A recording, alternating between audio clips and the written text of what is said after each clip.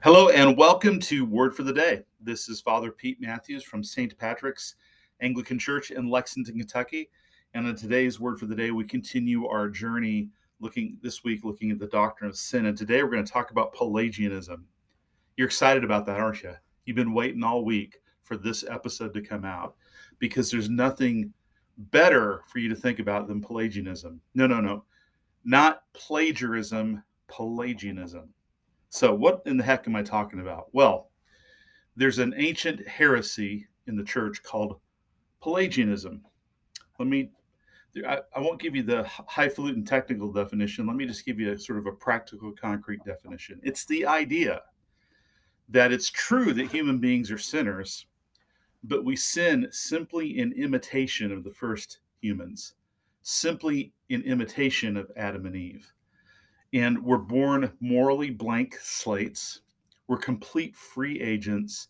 And we simply, with our lives, choose our path.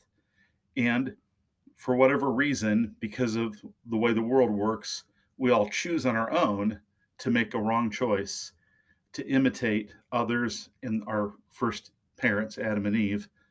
Therefore, we become sinners. Since that's how sin happens, then how do we fix it? Well, that's all on us now.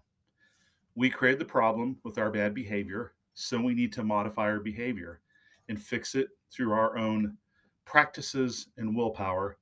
And so it's the heresy that we sin simply in imitation of the first humans, and that we repair our sin by our own willpower, and it's on us to repair it, and God sits back and just tells us to do that.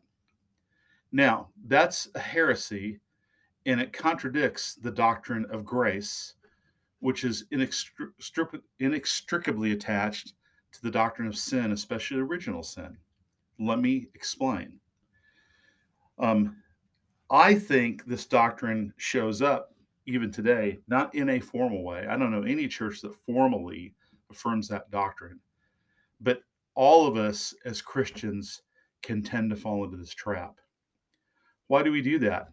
Well, we're raised by parents. Some of us are parents. We tend to parent out of that.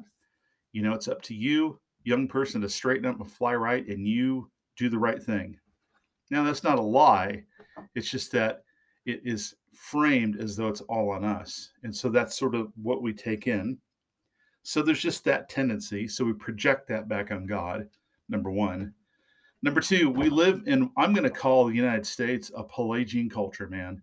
And we, being Americans, of course, we always put a smile on it. We are achievement oriented.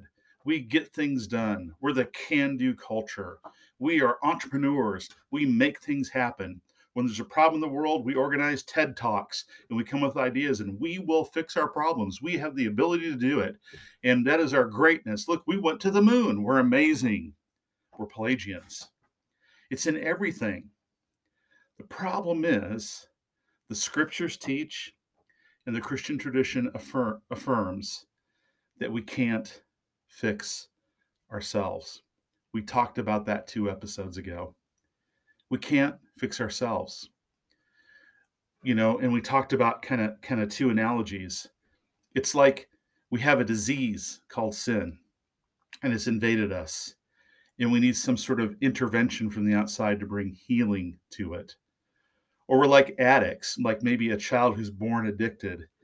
And that's a real problem, and it creates real problems and real bad behavior, and you want to get that fixed. The problem is you can't really ultimately fix the behavior without fixing the addiction. And the person who's addicted like that is helpless. They need someone from the outside to intervene. That's what sin is like.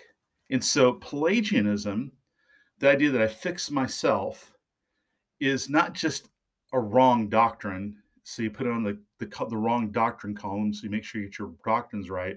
It's actually a cruel teaching, because it won't work.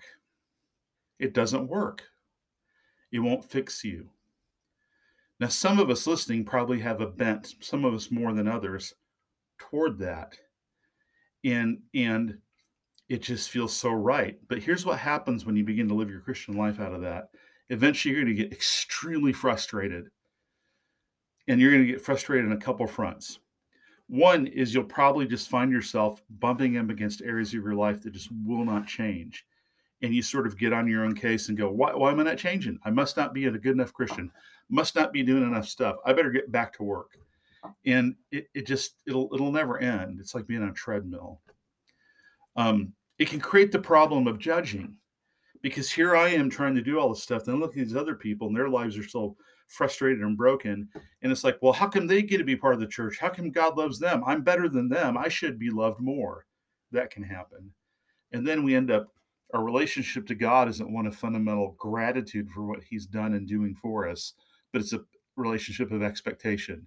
God, I was faithful and did my part. How come you're not coming through? It just has tentacles that reach out in all sorts of ugly ways.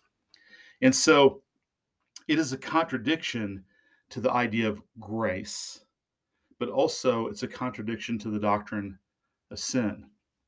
And actually, it's more freeing and more liberating to embrace the biblical doctrine of original sin and actual sin.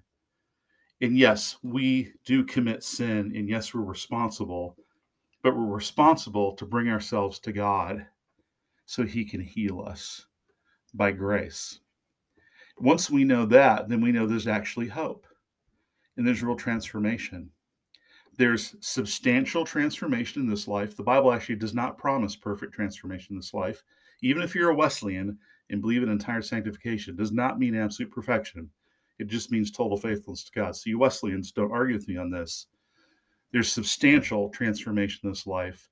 And then on the other side of the resurrection, there's perfect transformation. And it's by grace. And it's a gift. It's a gift we cooperate with. It's a gift we receive, right? We can say no to it, just like someone who's trapped in addiction can say, no, I don't want your help. We can stand in that, say no to God, but we don't get out of it without letting God take a hold of us, God love us, God forgive us, and God heal us. So don't fall into the trap of Pelagianism. Don't fall into Christian self-helpism. Don't fall into the feeling that you can fix yourself and that God expects that. Remember you're a sinner and flee to the grace of God. God bless and have a great day.